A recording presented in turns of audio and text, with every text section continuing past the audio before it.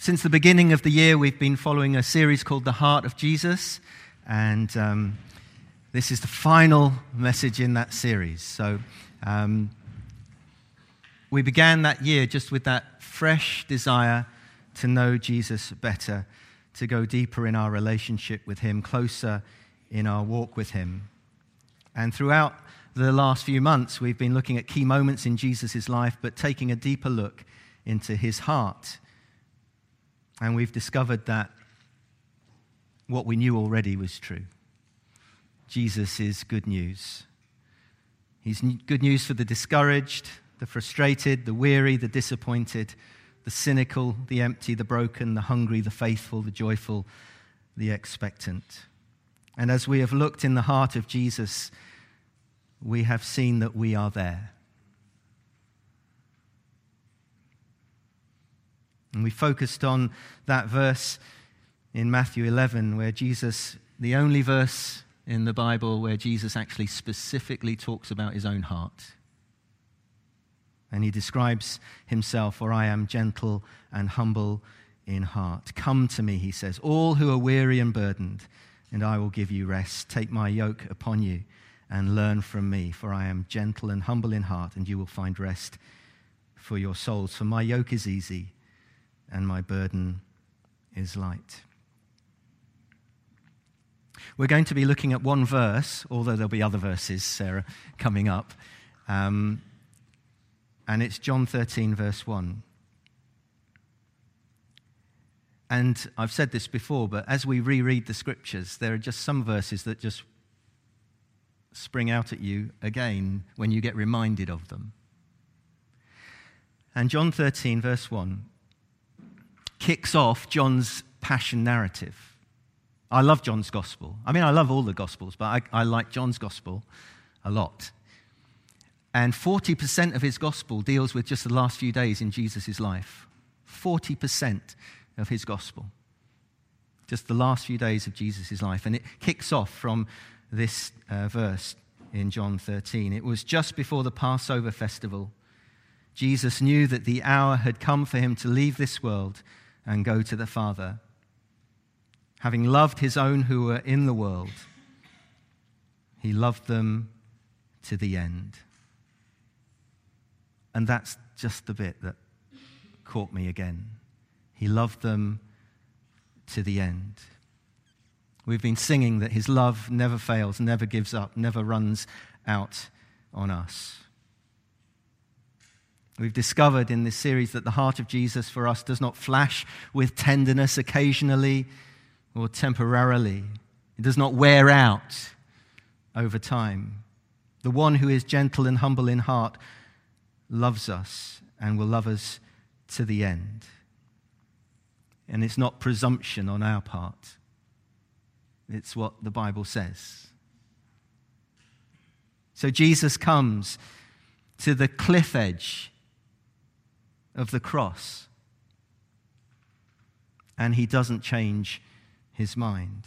He walks over the edge for us. The passion narrative in John's gospel contains those details and Jesus' last words more than any other gospel. But John had gotten used to Jesus saying that his hour had not yet come. If you read through John's gospel, you'll find 3 times in John's gospel where he records Jesus saying, "My hour is not yet come."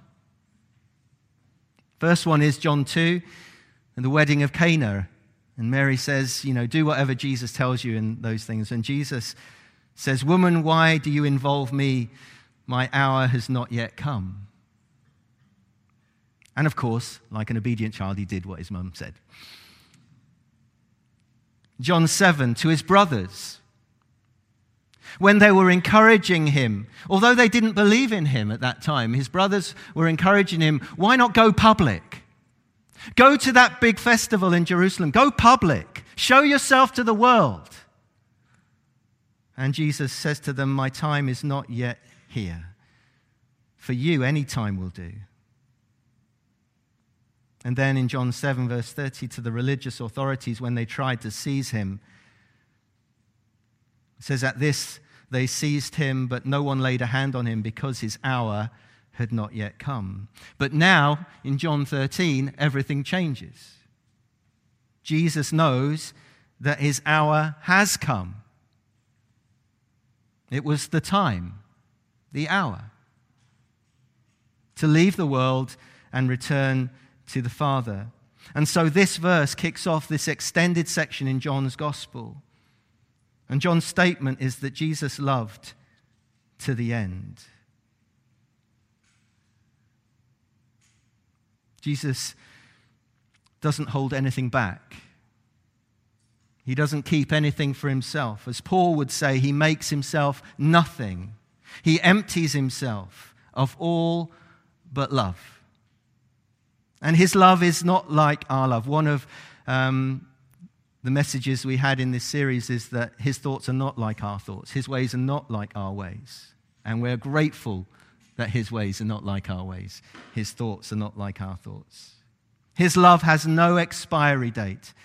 It never grows cold. We live in a world that seems to be confused about what love is anymore. But John knows what love is. He says in one of his letters, 1 John 4, verse 10, "This is love, not that we loved God, but that he loved us and sent his Son as an atoning sacrifice for our sins." Jesus is love, covered in flesh. And there is no love like Jesus' love. His ways are not our ways. His love is not like the love we find in the world, or sometimes even in our own hearts.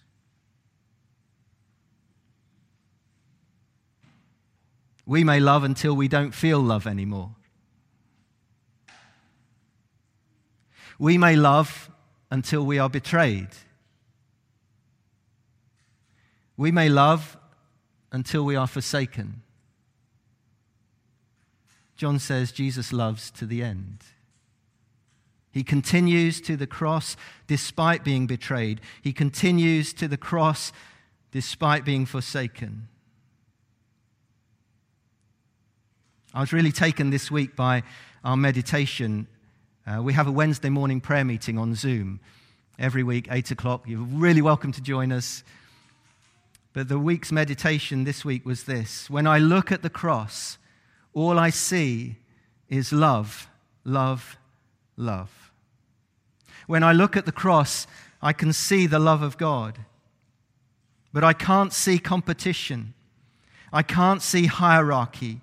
I can't see pride or prejudice or the abuse of authority. I can't see lust for power. I can't see manipulation. I can't see rage or anger or selfish ambition.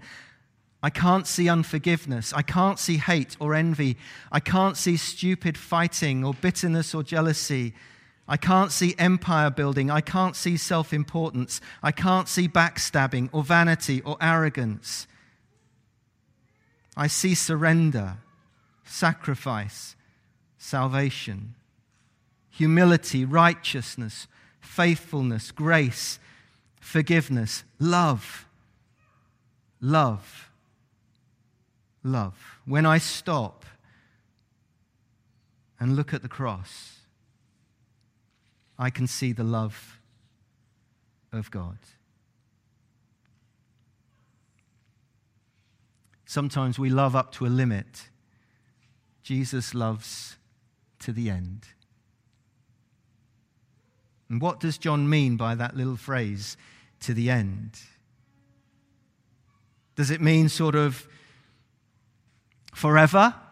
Well, yes, it does. But it also means that he went to the utmost for us.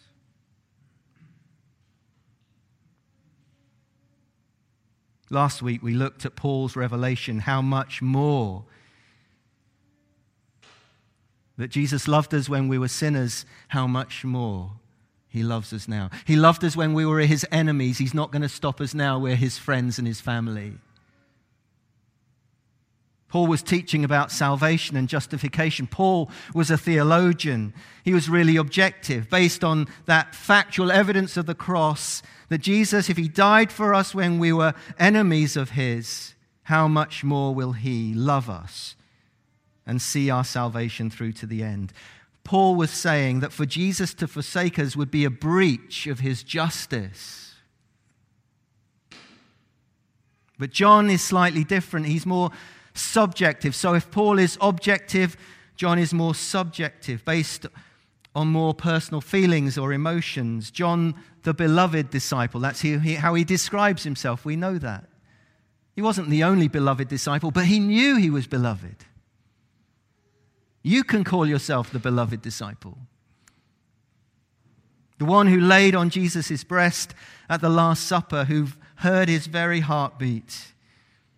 The one whom Jesus entrusted the care of his mother to at the cross. John focuses on the heart of Jesus, his love. For John, for Jesus to forsake us would be a breach of his own heart. Having loved his own who were in the world, he loved them to the end. And Jesus knows at this moment that it is the beginning of the end for him, of his earthly life. He is entering that final chapter and the deepest valley. He knew that his hour had come to depart the world and return to the Father.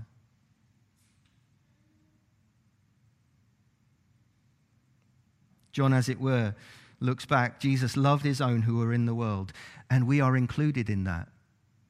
Because Jesus goes on to say, my prayer is for not them alone, but I pray also for those who believe in me through their message. So we're included in that. We are loved to the end by Jesus. Jesus' 3-year ministry, that public ministry, is coming to an end. It has been physically brutal. It's been tiring for Jesus, exhausting. There's been few moments of rest. It's been difficult relationally. He has been misunderstood, mistreated even by his own family and friends. And by the religious elite, he has been rebuked and accused. But that is nothing compared to what is ahead of Jesus right now. As John reveals what is to come. Jesus has done the Father's will unwaveringly. And throughout it all, he has known the Father's pleasure and favor. At his baptism, Matthew 3, verse 17, God the Father says this is my Son whom I love, with him I am well pleased. And then in that moment when the 3 disciples see Jesus just transformed, transfigured, they catch a glimpse of the glory he had before he came to earth. And they hear the Father say, this is my Son, with whom I am well pleased. But now, for Jesus, things will turn dark.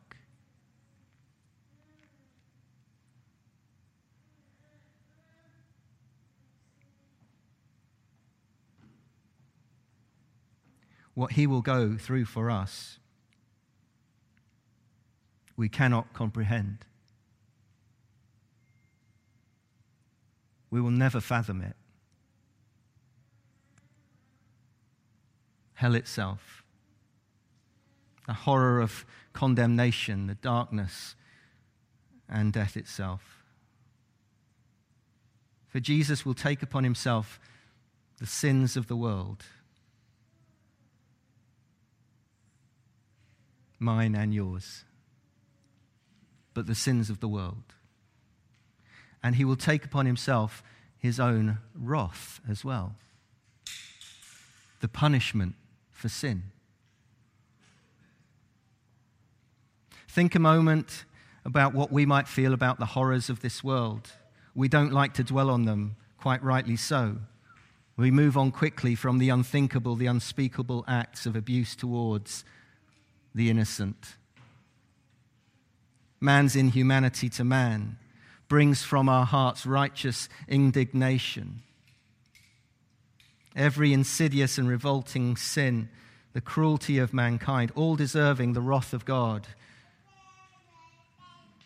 Whatever we imagine is but a drop in the ocean of what Jesus took on.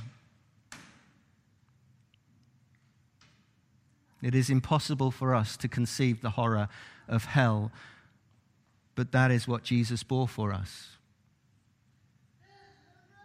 The reason why sometimes we don't take sin seriously because we don't know what it really costs.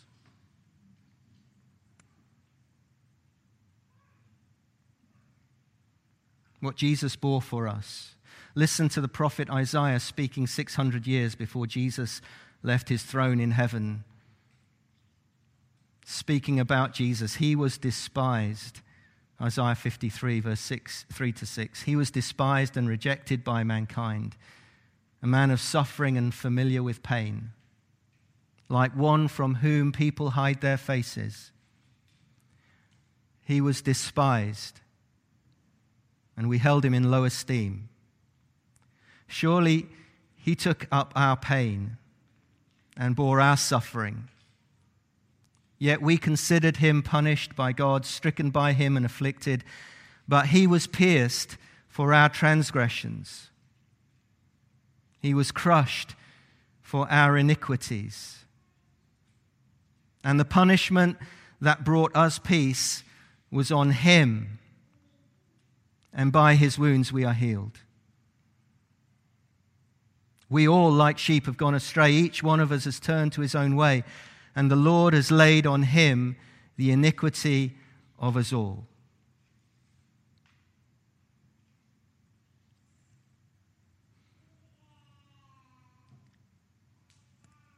The Lord laid on him the iniquity of us all. Upon the one who had known no sin, the iniquity, wickedness of us all came upon Jesus at the cross.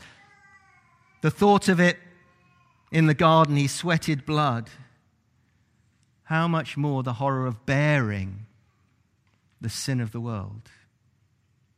To actually become sin for us. That cry of dereliction, which is that quote from Psalm 22, the abandonment was real. In that moment, the unbroken communion with his Father was broken.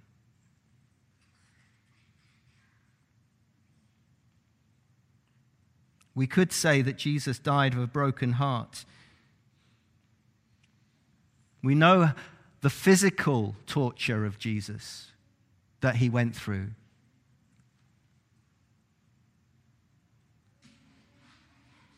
Physically broken, torn apart, pierced. But more than that, it was not the withdrawal of oxygen from his lungs that caused his death, but it's love for us.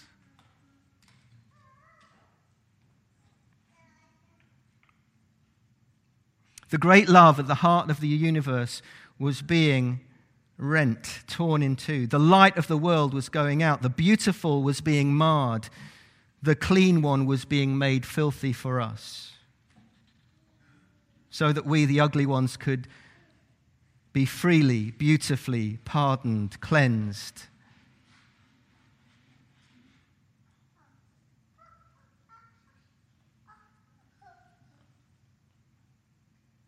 Our heaven came through his hell.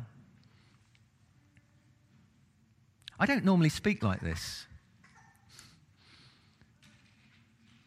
But when we discover the heart of Jesus, have to know what he went through and why he went through it. Because if we are to have a heart like Jesus, it comes out of gratitude and worship.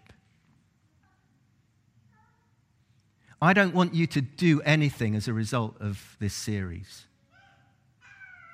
except love Jesus more. There is no 10-step plan that I want you to follow.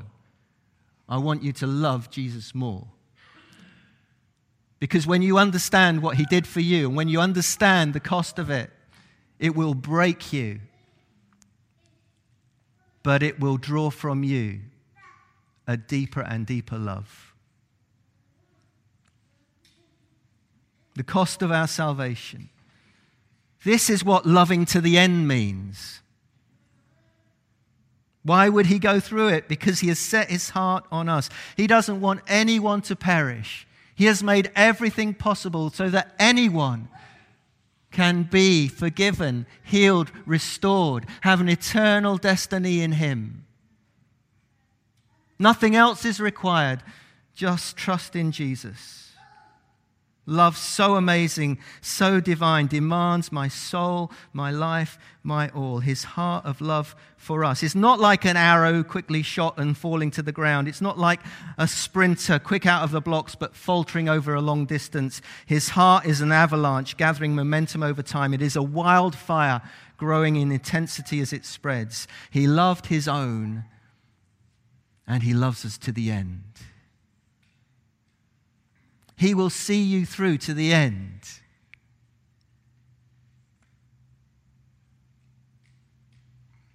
Those of us who believe in his name, who are trusting Jesus, we can be secure in his love. If Jesus went through all that for you, how much more will he see you through to the end? He will love you to the end. There is no exit strategy for his love. He has not signed a prenup in his love. To the end of our lives, to the end of our sins, to the end of our fears, he will love us to the end. And we celebrate because death couldn't hold him. Bore the weight of the sin of the world and paid it all off. So what is our response to the heart of Jesus? I say again, I don't want you to do anything. Dane Ortland, who authors the book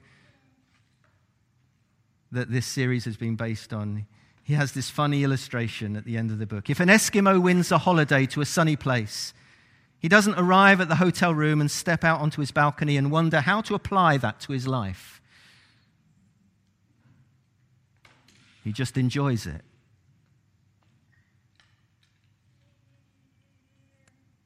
And he basks in it. And he is thankful. And I think that's the only thing for us to do as we come to the end of this series, is just enjoy the love of Jesus.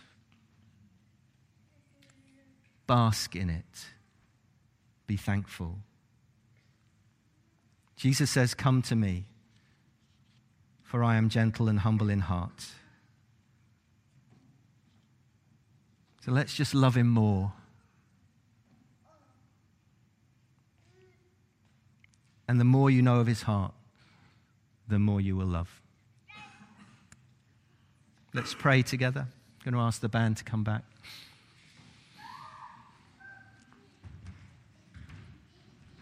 Father God, we just want to thank you for the incredible, amazing, unfathomable love that you have for us, that you gave your only Son for us.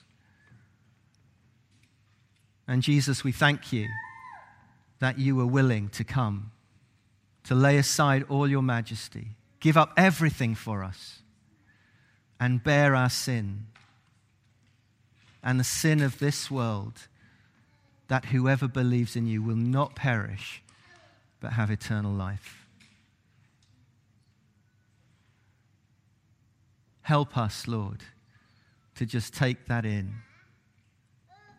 and respond to you in love. Holy Spirit, will you fill our hearts again to overflow with the love of Jesus?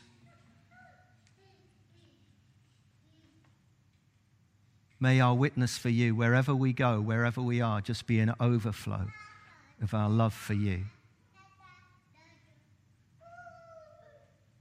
May we be more like you, we pray. In Jesus' name, amen.